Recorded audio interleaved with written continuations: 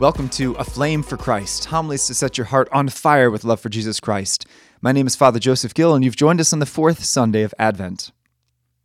So who is this King Ahaz in today's first reading? We actually only read a very small snippet of a much bigger story that features King Ahaz. So Ahaz was the king of Judah, which at that time was the southern kingdom. So Israel had split into two kingdoms after the death of Solomon. We had Israel in the north and Judah down in the south. And so Ahaz was the king of the southern kingdom, Judah. Now, Judah was being attacked by the Assyrians. The Assyrians were the world power at that time. They had already conquered Israel in the north, and now they were coming for Judah in the south.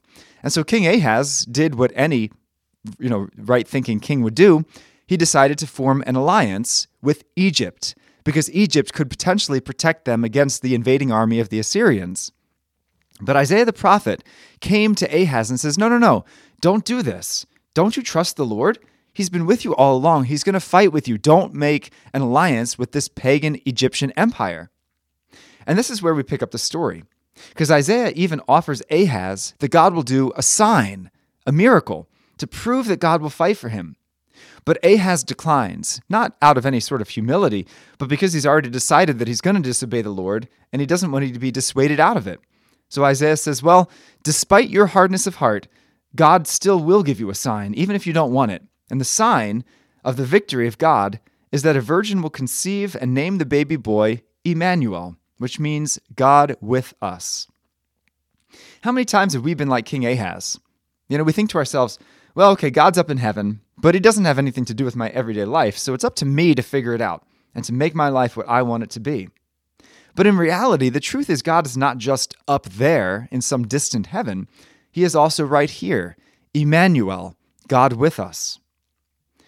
This past week, we remembered one of the most tragic events in recent memory, the 10 years since the school shootings at Sandy Hook. During that time, I know a lot of people were asking the question, where are you, God? How could you let this happen? And I must admit that those questions crossed my mind quite a bit on December 14th, 2012. I was actually in my first assignment at St. Mary's in Bethel, a mere 7 miles from Sandy Hook. And all day long, I was watching the news and texting Father Luke, who was at St. Rose in Newtown. The priest over there is a good friend of mine. And we kept asking if there's anything we could do to help. And he kept texting back and saying, just pray for us. Please keep us in prayer. So finally at 10 p.m. that night, he texted me and he asked if I could gather the other priests at St. Mary's and head down to the firehouse in Sandy Hook. So we all headed down there and joined a crowd of other clergy and police officers. And the police chief had decided to form teams of 3 people, an officer, a psychologist, and a clergy member, and each team had to drive to the home of the family of one of the slain to give them the official declaration of death, because it had taken them several hours to identify all the bodies. I'll never forget the utter terror I felt as I drove down the road to the home of Jack Pinto, one of the 6-year-olds who had been killed. What can you say? How do you bring God's presence into the worst shooting that America had ever seen? When we got to the house, we heard just cries of utter despair and anguish from inside. I remember hearing it. We knocked on the door and the parents were crying out, "We know he's dead! We know he's dead!" Still, we had to officially deliver the news, and so we let ourselves in and told them what we knew about their son. And so after that, we sat in the living room with the family. And they didn't want to talk, and we really didn't have any words for them. And so they wept, and we wept, and we couldn't do anything to take away the pain. What can you say to a family that's just lost their 6-year-old in a senseless school shooting? Even though we couldn't say anything or do anything to take the pain away, we could walk with them through it. And I realized that perhaps because it was Advent, and in 10 days we'd be celebrating the Feast of Emmanuel, that God was there, God with us, in the pain. Why was he allowing it? I don't know. I do know that we will know in eternity why this happened. But I also know that he was Emmanuel, God with us. In the midst of this tragedy, in the midst of the darkest day I've ever experienced, he was there, walking with us. God didn't need to say anything. He didn't need to do a miracle.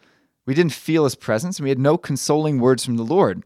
But our faith told us that he was there. And yeah, it was a cold act of faith, to be sure. We felt no consolation. But I believe that he was present in that school, in that living room, and in every single person's life in this church today, no matter where they're at. In 3 days, we're going to be observing the shortest day of the year. And the pagan Romans had a custom of celebrating on December 21st the feast of Sol Invictus, which means the feast of the unconquered sun. And the pagans had an inkling of what we as Christians know with certainty, that in the face of what seems to be gathering darkness, there is an unconquered sun who brings a light into the blackest night that the evil of man could ever create.